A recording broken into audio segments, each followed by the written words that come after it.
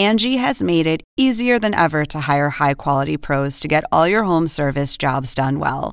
Just bring them your project online or with the Angie app, answer a few questions, and Angie will connect you with local pros who match your specific needs. Or book a service instantly at an upfront price. So join the millions of homeowners who use Angie to care for their homes and get your next home service job done well. Download the free Angie mobile app today or visit Angie.com. That's ANGI.com. Welcome to an HBO podcast from the HBO Late Night series, Real Time with Bill Maher. Start the clock.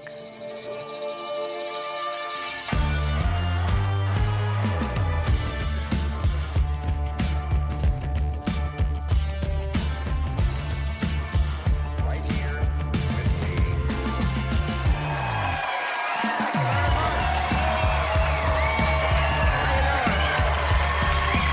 Thank you.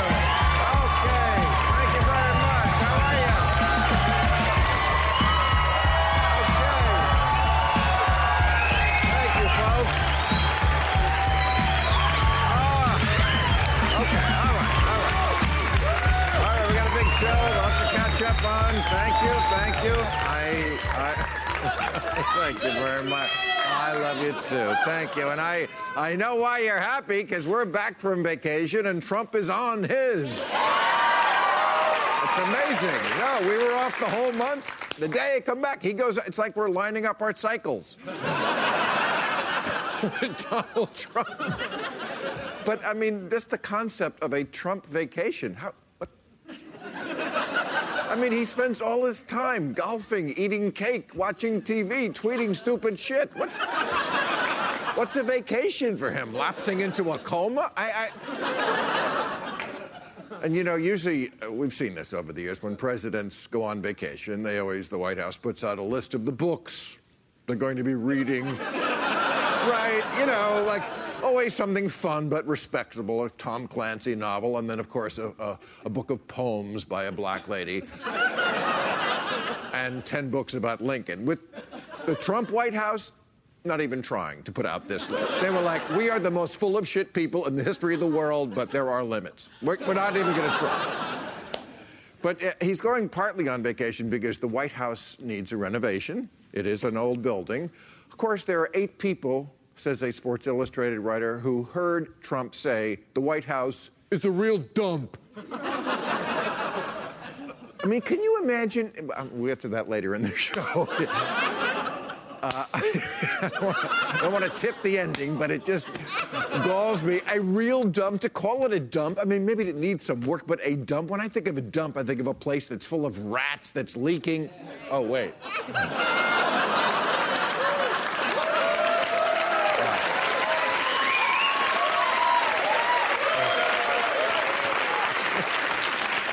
When is Trump going to learn that everything he says now, he's the president, is going to get out there?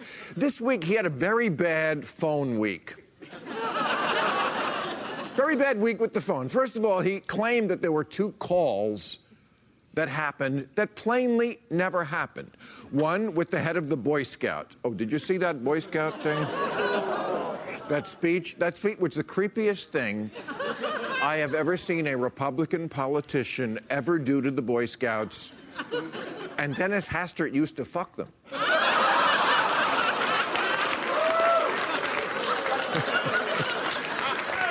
But yeah, Trump claimed that after that speech, which the Boy Scouts had to apologize for the president's speech, he said the head of the Boy Scouts called him and said it was the greatest speech he'd ever heard. And then they got a hold of the head of the Boy Scouts. He said, no.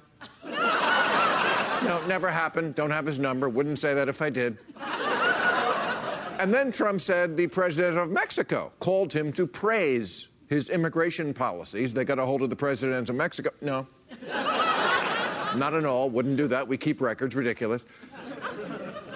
Why would the president of Mexico praise Trump's immigration? Because they had a big new immigration policy proposal this week. Trump wants to cut legal immigrants in half. Well, he wants to cut immigration in half, but don't give him any ideas.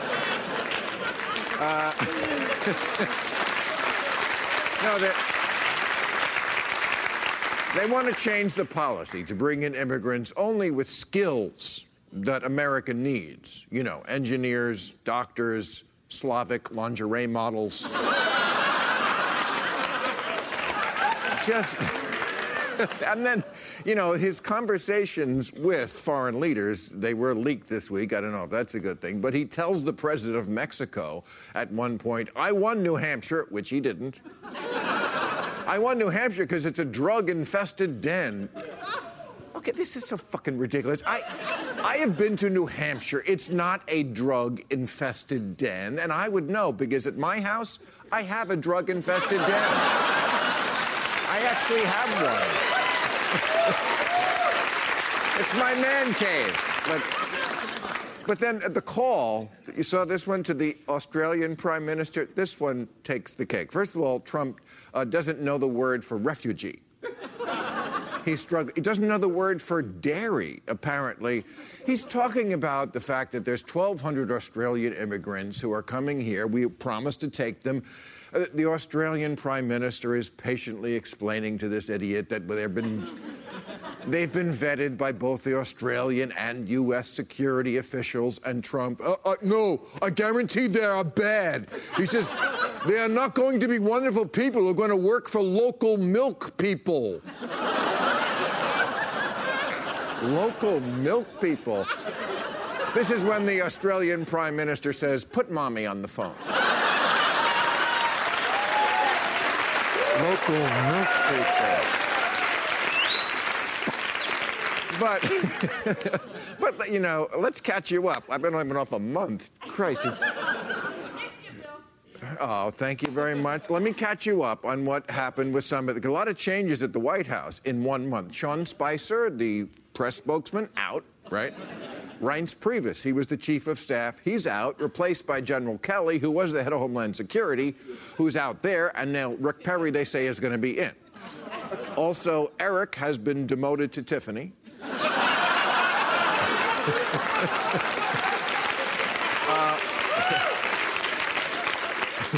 Jared is now married to Kellyanne, and to no one's surprise, Ivanka is replacing Melania.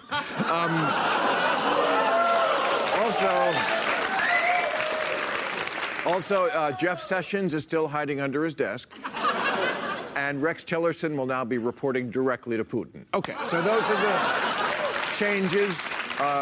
Steve Bannon's position is still the same, bent over.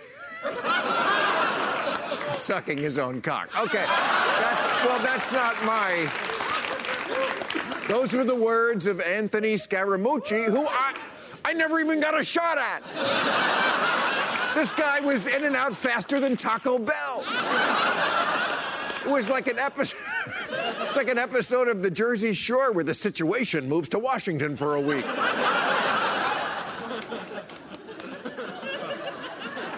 But, ladies and gentlemen, all that chaos is over now because Trump has called the military and General Kelly is on the case. He's the chief of staff now. No more of this erratic, unhinged bullshit that's been going on. He's going to find out who's responsible for that.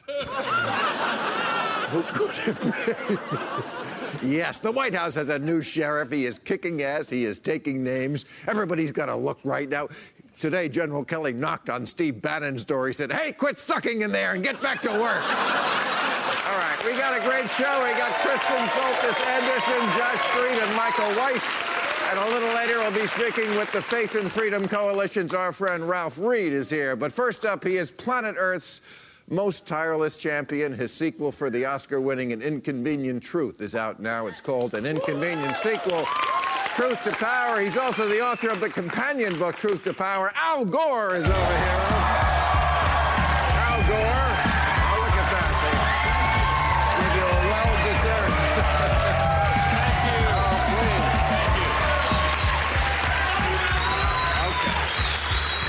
Al Gore is here, ladies and gentlemen. Okay.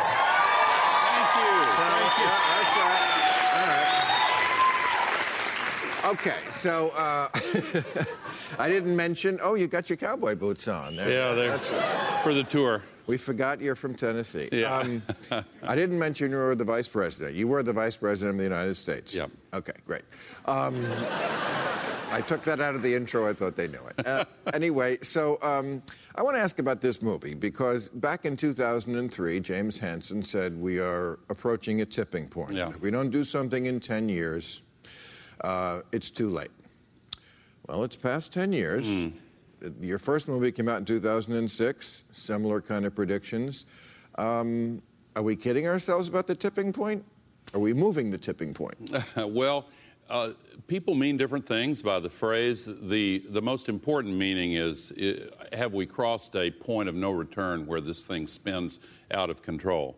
And the scientists still tell us, no, we have not gotten to that point. We can still avoid the most catastrophic consequences if we start acting boldly now. And we have begun to start.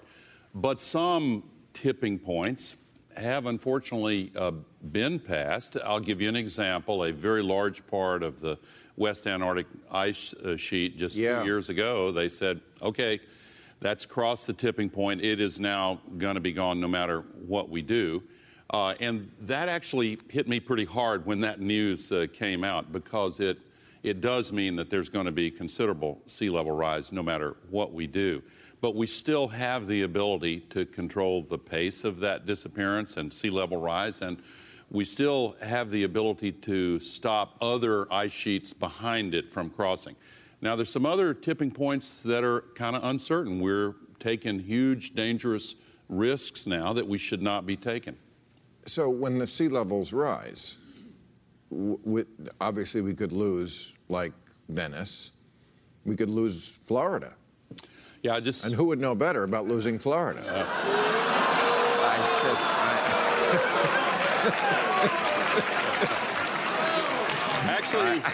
Actually, I think I carried Florida.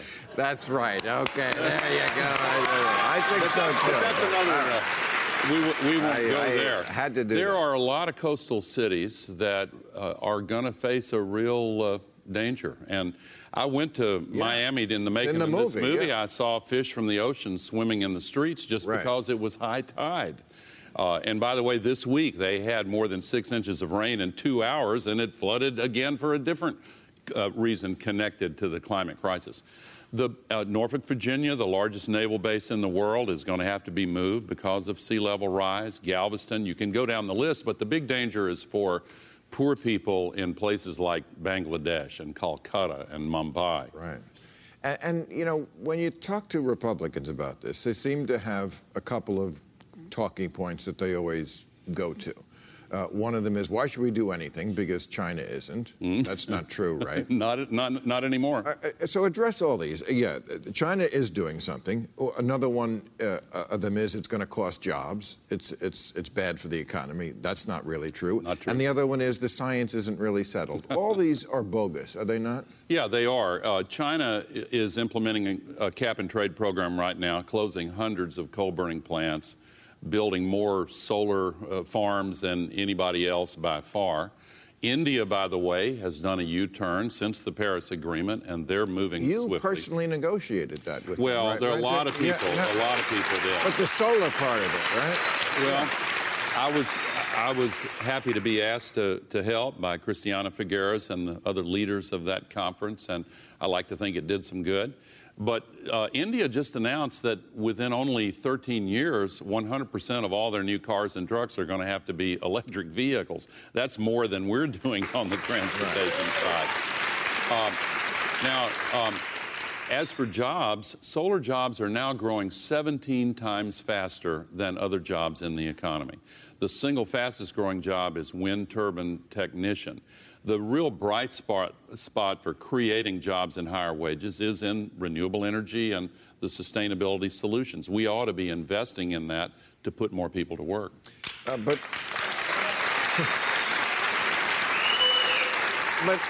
you know, Trump was in West Virginia again the other day. Yeah. I guess it was yesterday. You know, whenever he's down, they they put him in front of one of these rallies, usually in a place like that, and he promises them they're going to go back into the mines. Yeah. Yeah. He said, "Are there any Russians here?"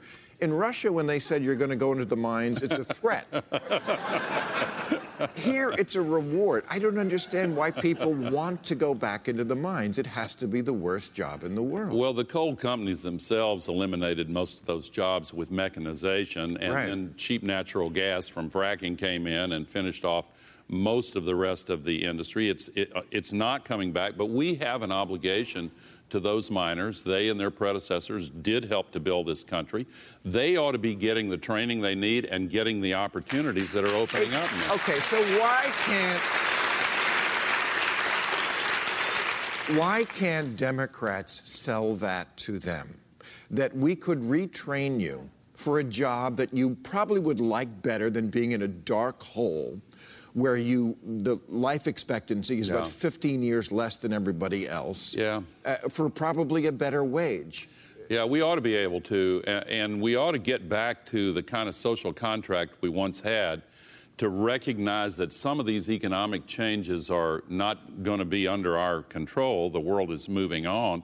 But we owe it to people who are hurt by the transition to give them the opportunities that they need to find new and better jobs. Absolutely.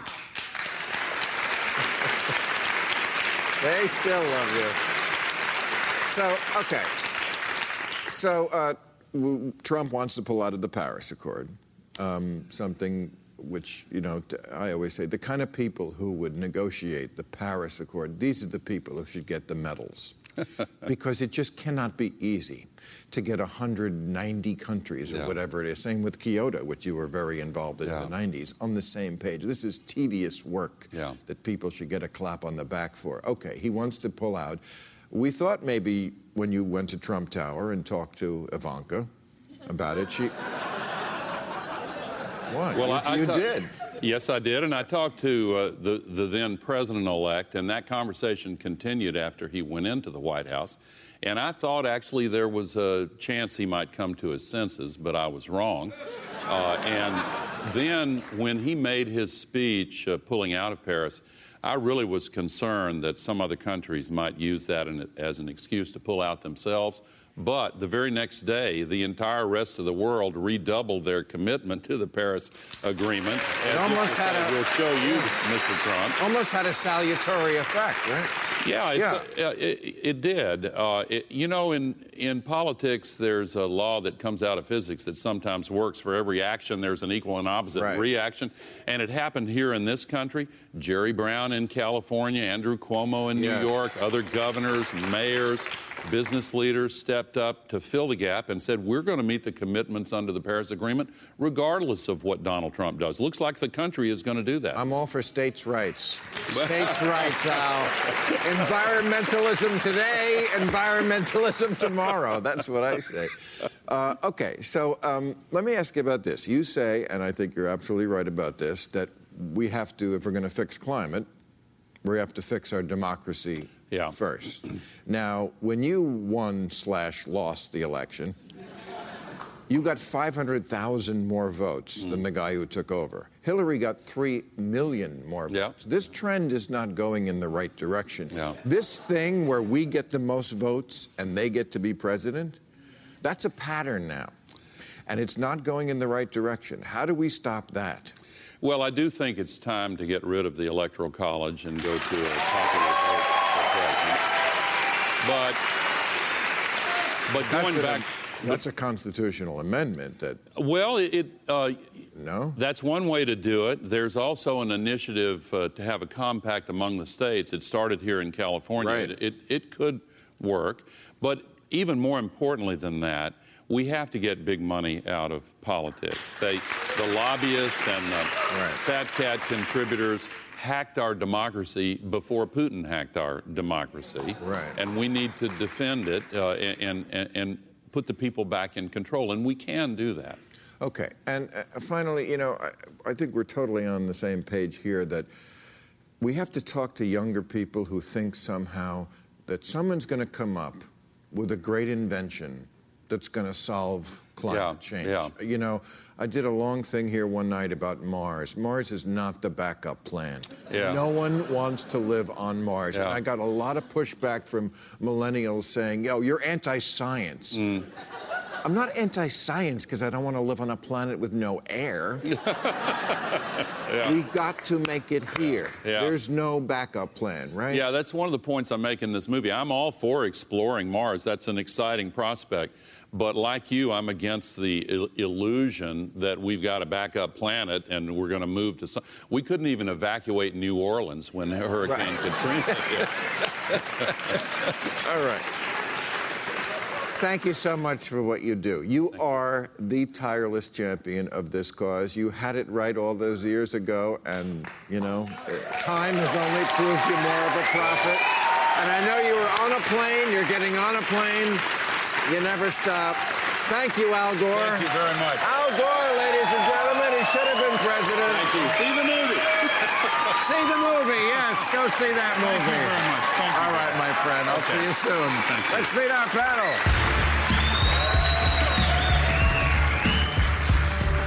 Okay, here they are, our panel tonight. He is the national correspondent for Bloomberg Businessweek and author of Devil's Bargain, Steve Bannon, Donald Trump, and the Storming of the Presidency. Josh Green over here. Josh Green.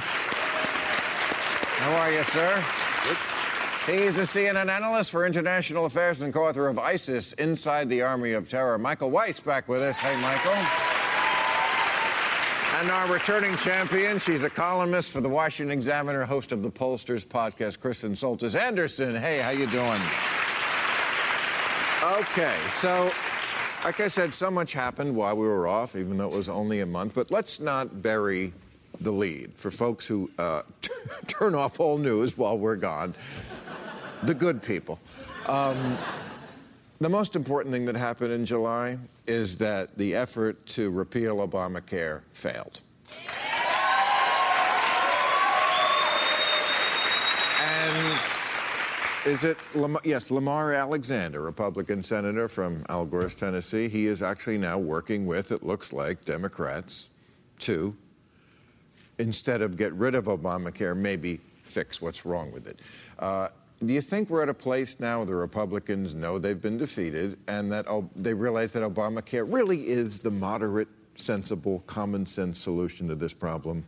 Or am I dreaming? No, they don't. But I think that I think that people in states like Tennessee, like Lamar Alexander, realize that if they don't do something to fix it, that the exchanges are going to collapse. There are counties in Tennessee that look like they may not have health care coverage at all. So it's a problem for people who actually have to govern and have responsibility for citizens that needs to be fixed. And I think that people like Alexander, and especially the Republican governors of these states, understand that, you know, we've tried for 7 years. We've given you guys 7 years of rope to try and get rid of this thing. You've failed, and now we got to do something to fix the problem. The really conservative wing of the party has long promised we're going to repeal and replace Obamacare, and they've taken that message to the ballot box over and over. And when they had the opportunity to do it, you still had folks on the far right. You had folks like Ted Cruz, Rand Paul, who every time a plan would be put forward would say, well, that doesn't repeal it enough. And you had the White House not really engage at all. I mean, Donald Trump is not going to be able to sway a Susan Collins or anything like that, somebody from a moderate He threatens them. But the people he could have been threatening he could have made life really uncomfortable for Rand Paul, really uncomfortable for Ted Cruz, but never really went there. I don't think the president ever really cared that much about repealing and replacing Obamacare, and I think it showed. And not as uncomfortable as voters would have made for them. I mean, if they're going to do this, it's going to be out of self-preservation. You know, you get Lindsey Graham going up there and saying, well, I think this bill is a turd, but I voted for it anyway. Well, good luck running for re-election on that platform. You know, if you look at that moment, that seminal moment with McCain coming in at the last hour and giving thumbs down, and there was applause and cheering on the Democratic side. There were also looks of just absolute relief on some of the Republican senators. Thank God John McCain did this. He took another one for the team, right? Because we didn't want to back this thing, but we did it out of party discipline. But doesn't it look to you like the Republican senators, anyway, are pushing back against Donald Trump? I feel like they finally are checking him. They want to put their Frankenstein on a leash. They,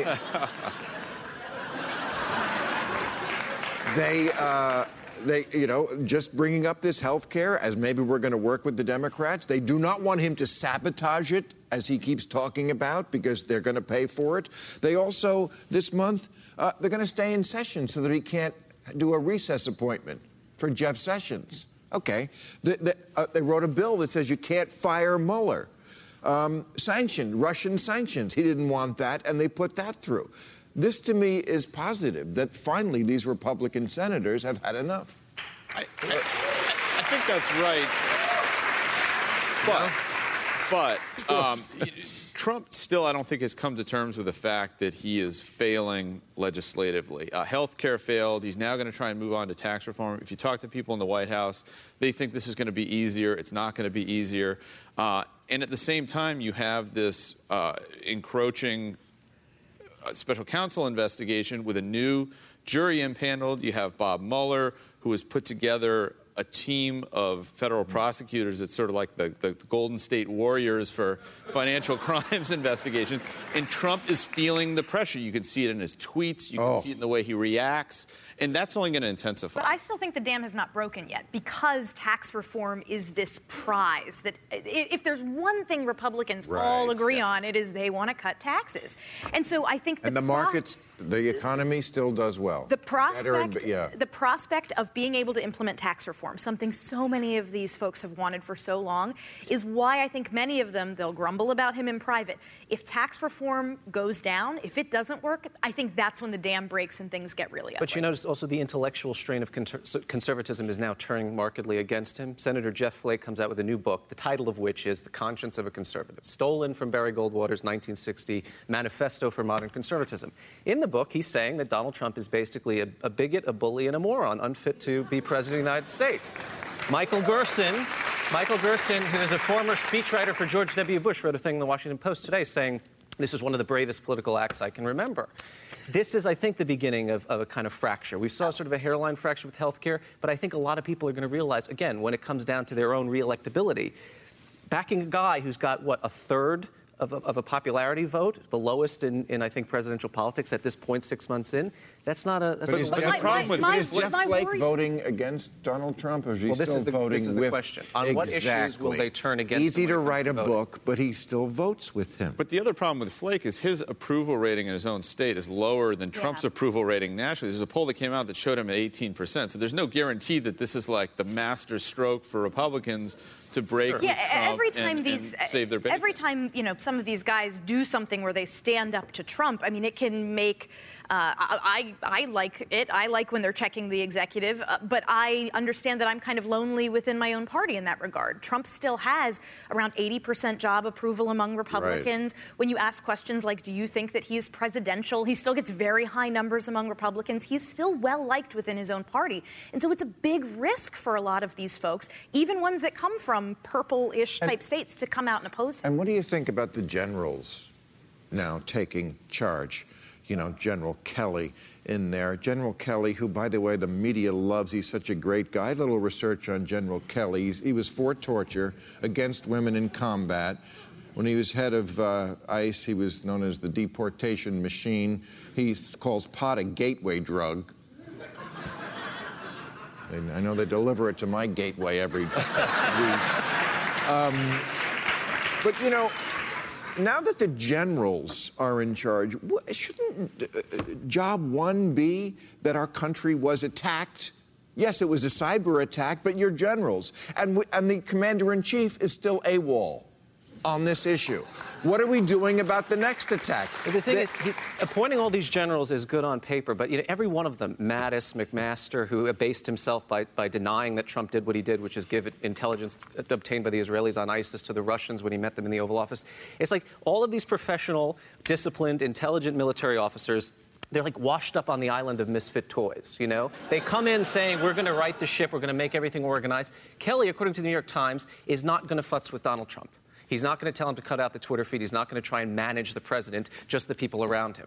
If you can't manage a pathological personality disorder, and as the dearly departed Mooch says, the fish rots from the head in the administration, guess what? You still have Donald Trump running the White House, and you still have the same dysfunction and the same incompetence. But the fact that he would say that actually suggests to me that he's realistic about what he can achieve. If you think you're going to come in and be able to take Trump's Twitter password and take his phone from him and run that, you are delusional. No, so I the fact agree. that he knows I agree. that's off the table, I think the one thing that he can do to be positive, he can't change Trump, but he can change some of the information flow to Trump. He's not going to be able to turn off the Fox News. He's not going to be able to take the phone away. But this idea that people could just walk in and out of the Oval Office and leave whatever crazy memo on his desk, if that stops, there's a chance that that diminishes some of the all-over-the-place nature of this administration. There's a chance, but there's also a general worship, and there's a trope in journalism that says this new guy comes in, he's the new Jesus, right. He's the star, he's going to fix everything. And Trump has an unmatched capacity he exudes a kind of dignity kryptonite where these, impressive people in other aspects of life come in and they're just withered and diminished by proximity to him. And maybe Kelly can break that mold. He's a pretty tough guy, but I wouldn't bet my He didn't money even that want way. the job. It took, I think, weeks or months of cajoling for him to even take it. He said multiple times in private to people, according to reports, that he's thought of quitting his former job as well. It is kind of like being the fifth wife of Henry VIII. What could go wrong? Right. Okay, well, there's a new wrinkle at the White House, which is in the press briefing room, Sarah Huckabee Sanders is now reading letters from children. I'm not making this up, right? You guys all follow the news. Okay. His name's We Pickle, witnessed right? it, Pickle? yeah. Well, that's the one. She's read two so far. The first one, yes, was this is the real letter that she read. Not to dear leader here, reading children's letters to the president. My name Dylan. This kid is 9 years old.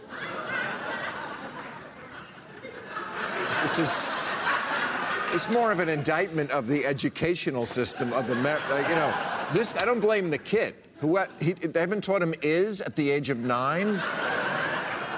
They owe this kid an apology, whatever school system. But everybody, okay, my name Dylan, but everybody call me Pickle. I'm 9 years old, and you are my favorite, spelled wrong, president. I like you so much. I had a birthday about you. My cake was the shape, S-H-A-P, see me. Here, Dylan. Shape of your hat. How old are you? R is spelled A-R. You sure Trump didn't write this himself? He's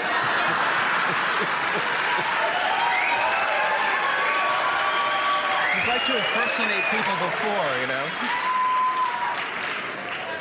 How big is the white hose? H-O-S-E. How much money, M-O-N-N-Y, do you have? I don't know why people don't like you.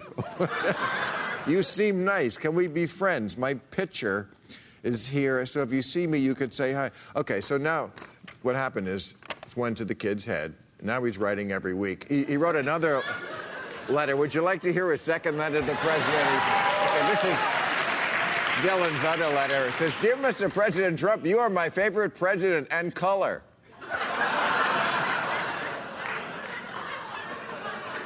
Do you like your boss, Mr. Putin?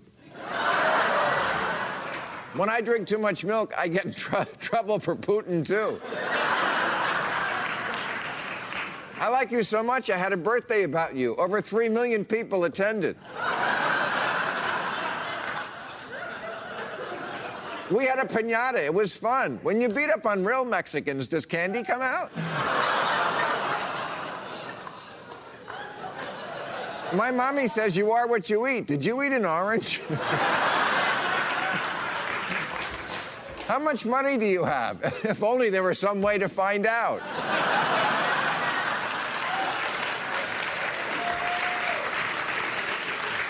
I like how you're always watching TV instead of doing your homework. Me too. You should see my mommy's face when she says bedtime. And I say, that's fake news, you're fired. Okay, so,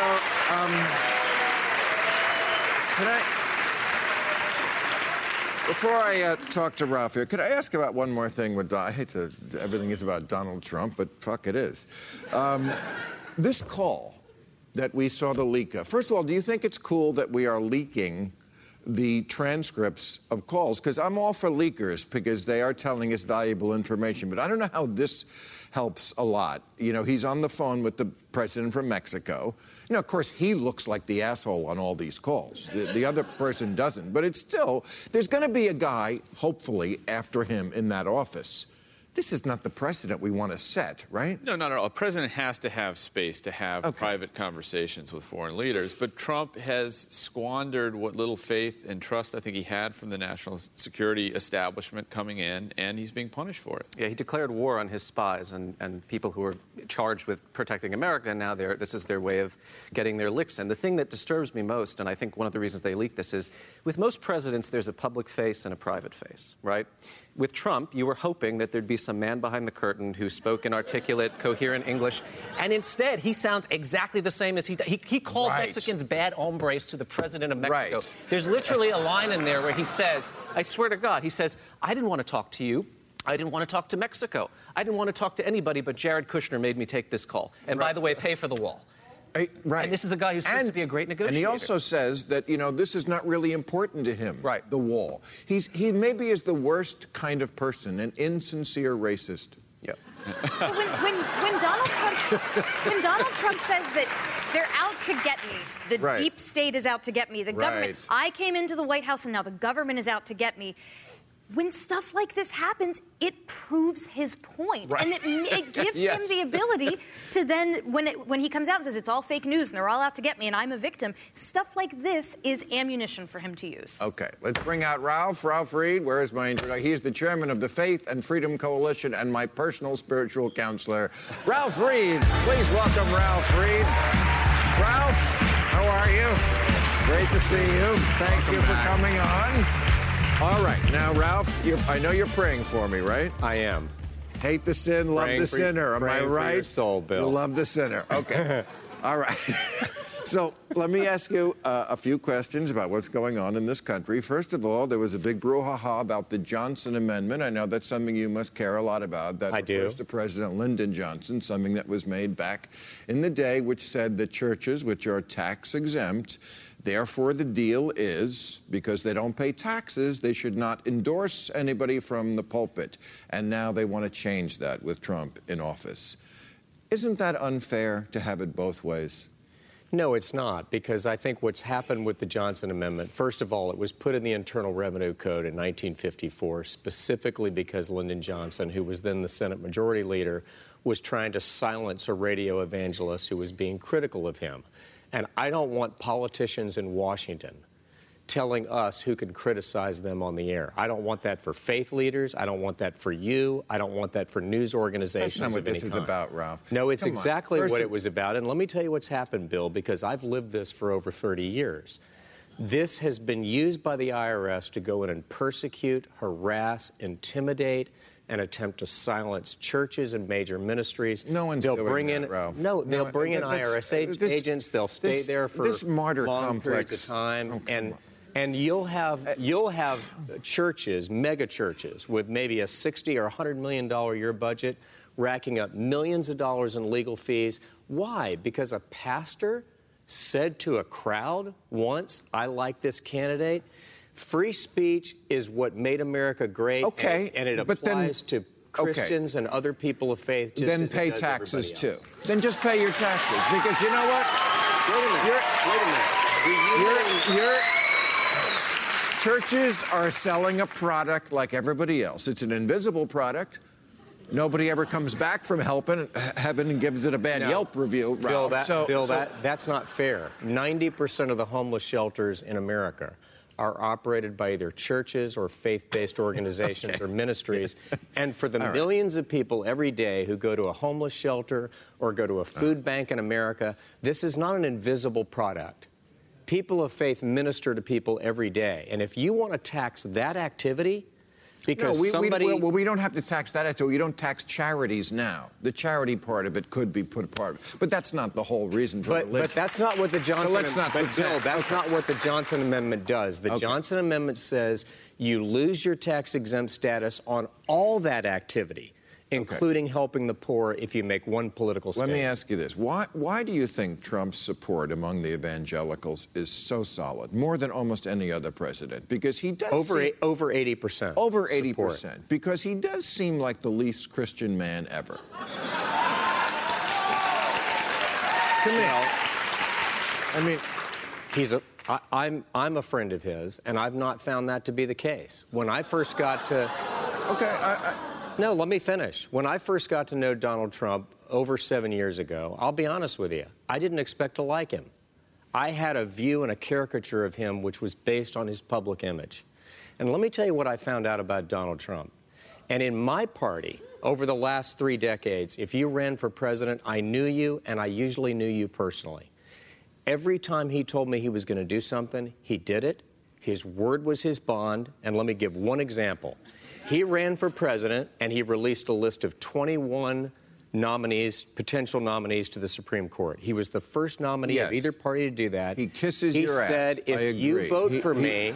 Yep. If you vote for me, I will not choose someone like these 21. I will choose one of these 21. So what you're saying is... He kept his word. He not only got it done, he confirmed him in 100 days. That hasn't happened since 1881. But what you're saying is... He said he would do something. Right. As long as if he keeps his word to you. But lies to everybody else. No, Bill. No, that's what you're saying. No. Because you can't deny that he's a giant liar. No, because he's a giant liar. On October the 10th, it wasn't just a promise to me. Okay. On October the 10th, he looked into a camera in the third and final debate with Hillary Clinton, and he said the same thing. It was a promise to the American people. Huh? That's what he said. You're the puppet. I'm not the puppet. You're the puppet. That's what he said in that. What he said, Bill, if I can remind you, is he said, if I become president, I will appoint someone to fill the vacancy caused by the death of Antonin Scalia, who's like Scalia, and he did it. And it wasn't just a promise to the faith community. It was a promise to the American people. Like I said, you forgive all the other lies because the one you care about, he kept. No. Okay. So, but I mean, it isn't just that. Okay. It's the fact that he said that he would work to reduce the regulations put in place by Obama, and he's done it. It's the fact that we have 1 million new jobs since he became president. It's the fact that. It's the fact that we have the biggest stock market rally in 57 years after the election of a president. Well, I don't throw the term. I don't throw the term Antichrist around lightly. But well, that's comforting to know, Bill. When I think of Christ and then Trump, yeah, Antichrist. I mean, no, you don't think he's because, let's take the lying thing once more. You guys call Satan. You believe in Satan, right? No? Yeah, of course I do. I believe in God, and I believe in an enemy. Sure. Okay. I could make fun. I'm not, because I like it. Okay. But don't you call Satan the father of lies? Isn't that what he is? Isn't that like a little name you have for him? Satan's the father of lies? Or it's not my name. It's Jesus' name. Jesus called him the father of lies. Oh, my bad. Okay. Okay, so Trump, giant liar, Satan, father of lies. Okay. What about the thing that Jesus was he was not really fond of egomaniacs or rich people? Isn't Donald Trump a rich egomaniac who everything is about money and doing well and winners and losers? It just does not seem Christ-like. I don't want to particularize this to you. I think it's throughout the entire media universe. There's what I like to refer to as selective moral outrage about things that Donald Trump says and does compared to those that they support. First of all, Donald Trump never claimed to be a perfect man. He said that he made many mistakes in his life. He's lived up to that. And he acknowledged that, okay? But if you want to talk about lies, remember last November we had a binary choice. It was a choice. It wasn't just a referendum on him. We had to choose between him and Hillary Clinton. This was somebody who held a news conference and said she never sent or received classified material. Oh, Lord. Lie. Okay. This is somebody who said, okay. All right. I'm not going to litigate that election. Okay, she lost. You won. Okay. Over 80% of the American people said they didn't trust her, they didn't think she was honest. Okay. And of the 20% of the electorate, Bill, that some pollsters referred to as the nuns, they didn't like either one of them, Donald Trump won those voters over 60%. They made a decision. Why are they lying? They wanted somebody to go to Washington and shake things up. Why are they lying if they're so much about Russia?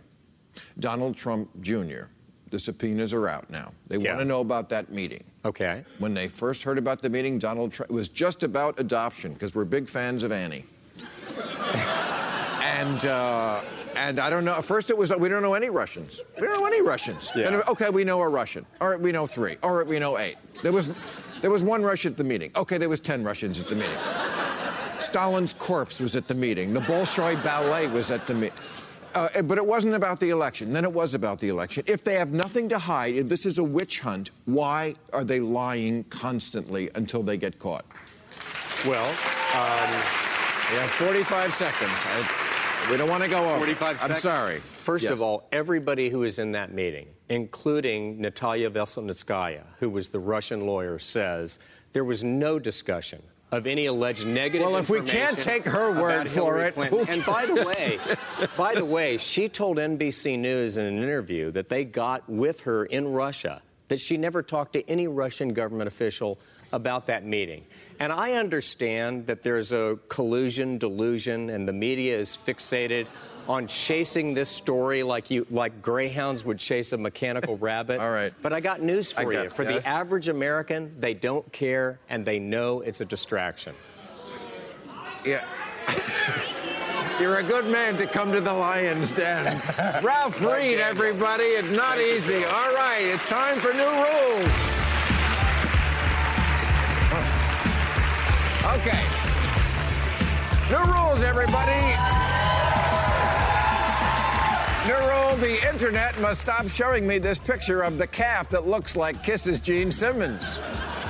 It's just a reminder to me that the internet is ridiculous, and a reminder to the calf's mom that Gene never calls.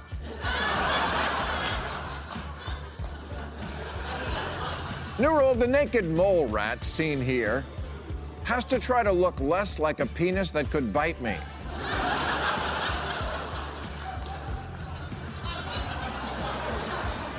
New rule, Anthony Scaramucci and Anthony Weiner must open a pizza place in New York called Disgraced Anthony's Pizza. That's right, Disgraced Anthony's, where you can find pictures of our sausage right online. We hand toss because our wives left us. But make sure you go to real Disgraced Anthony's Pizza and not the copycats like original Disgraced Anthony's Pizza. You New Yorkers know what I'm talking about. New rule, now that we know 20% of America's baby food contains lead, the FDA has to find out if that's why babies are so stupid. Seriously, ever played cards with one? They're morons. New rule, scientists who caught this rare faceless fish in freezing waters off Australia have to throw it back. I don't like the way it's not looking at me. Plus, it's giving an inferiority complex to the naked mole rat. All right. And finally, new rule, Republicans have to tell us, now that you've made facts optional and changed the status of truth to unknowable, what's next? Hypocrisy used to be a thing. Is it still? Take a look at Paul Ryan at the State of the Union when President Trump suggested we create jobs by investing in infrastructure. The time has come for a new program of national rebuilding.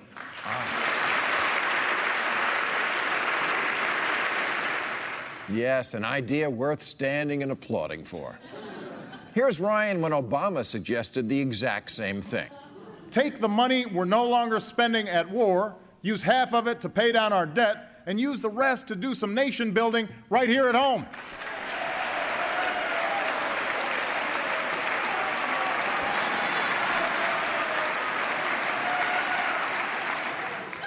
Yes, either Obama forgot to say Simon Says, or clearly the term Republican principles no longer has any meaning. Since Trump got elected, they have pulled utter 180s on infrastructure, free trade, reducing debt, family values, the Constitution. When Obama signed executive orders, it was proof we were being governed by a lawless tyrant. Now Trump does it, and he proudly displays them like he's the Price is Right girl. Trump tweeted 27 times about how Obama played too much golf. Now he plays twice as much. Suddenly, the problem of presidents playing golf too much disappeared faster than a Russian journalist. And even when you say, as I often do, oh, come on, wouldn't you be furious if Obama had said, you know, the White House is a dump, or whatever ridiculous thing Trump said that week? No, they never admit it. We'd be cool with it. We're consistent.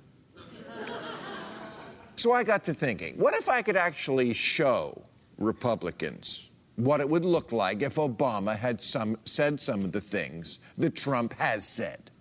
So here to help us with this little experiment, please welcome, on his birthday today, the 44th President of the United States, Barack Obama, ladies and gentlemen. Thank you. Thank you, everybody. Thank you. Thank you. Thank you. All right, so it's not the real Obama. Who could afford his speaking fee? This is, of course, our friend Reggie Brown, and he's here to help Republicans. He's here to help Republicans test their theory that they'd be cool with it if some of the crap that's come out of Trump's mouth was said by Obama. And I stress, this may not be the real Obama, but these are really Trump's words, every one of them verbatim. So let's begin with one we all know. What would it look like if Obama had said this about John McCain? He's not a war hero. He's a war hero because he was captured. I like people who weren't captured.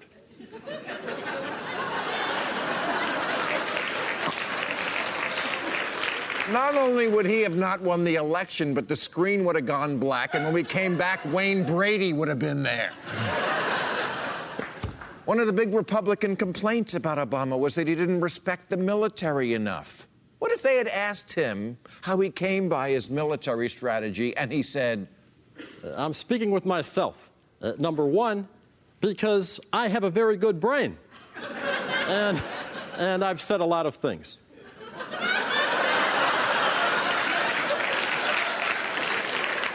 I have a very good brain? That was another complaint about Obama. Oh, he's too full of himself. Too full of himself. What if Obama had said, sorry, losers and haters. But my IQ is one of the highest, and you all know it. What if he had said, I could stand in the middle of Fifth Avenue and shoot somebody, and I wouldn't lose voters.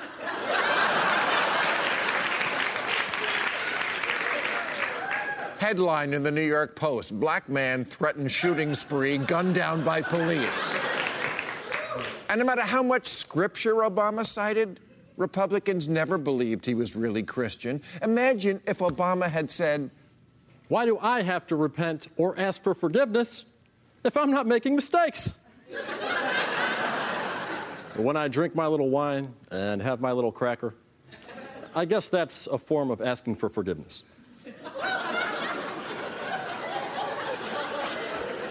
My little cracker? You mean... You mean Jeff Sessions?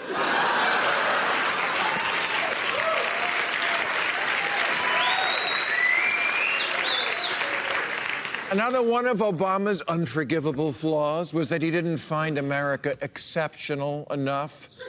Okay, so if Bill O'Reilly had asked Obama about Putin being a murderer, it would have been okay if his answer was... there are a lot of killers.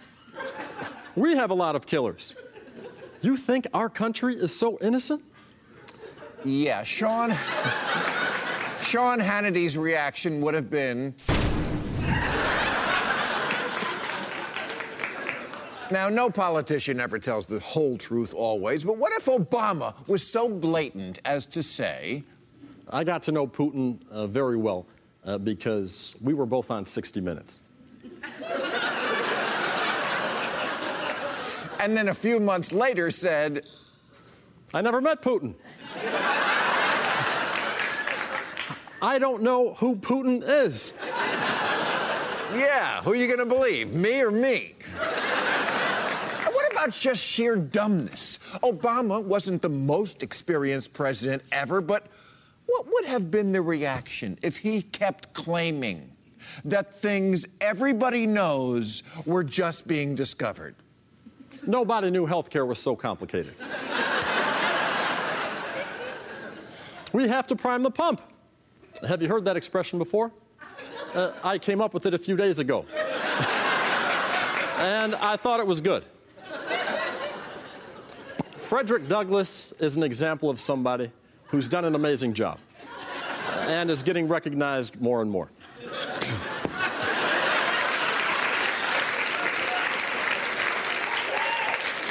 And we haven't even gotten to the Access Hollywood tape.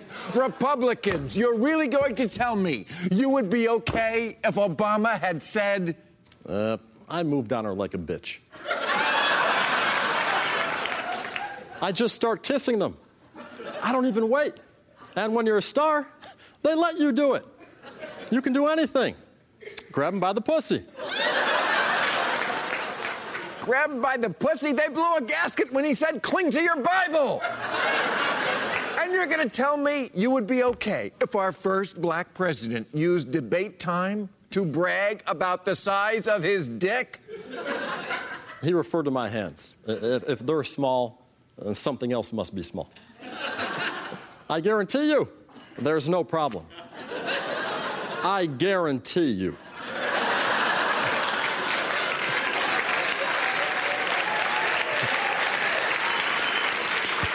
Look, I don't know the exact definition of white privilege, but being able to talk about grabbing pussies and how big your dick is and still getting elected president, that's got to come close. All right, that's our show. How about a hand for Reggie Brown?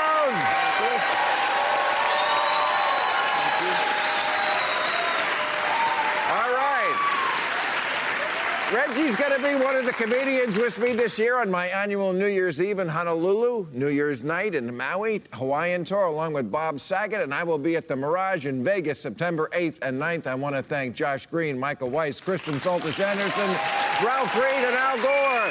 Join us for Overtime on YouTube. Thank you, folks. Catch all new episodes of Real Time with Bill Maher every Friday night at 10, or watch him anytime on HBO On Demand. For more information, log on to HBO.com.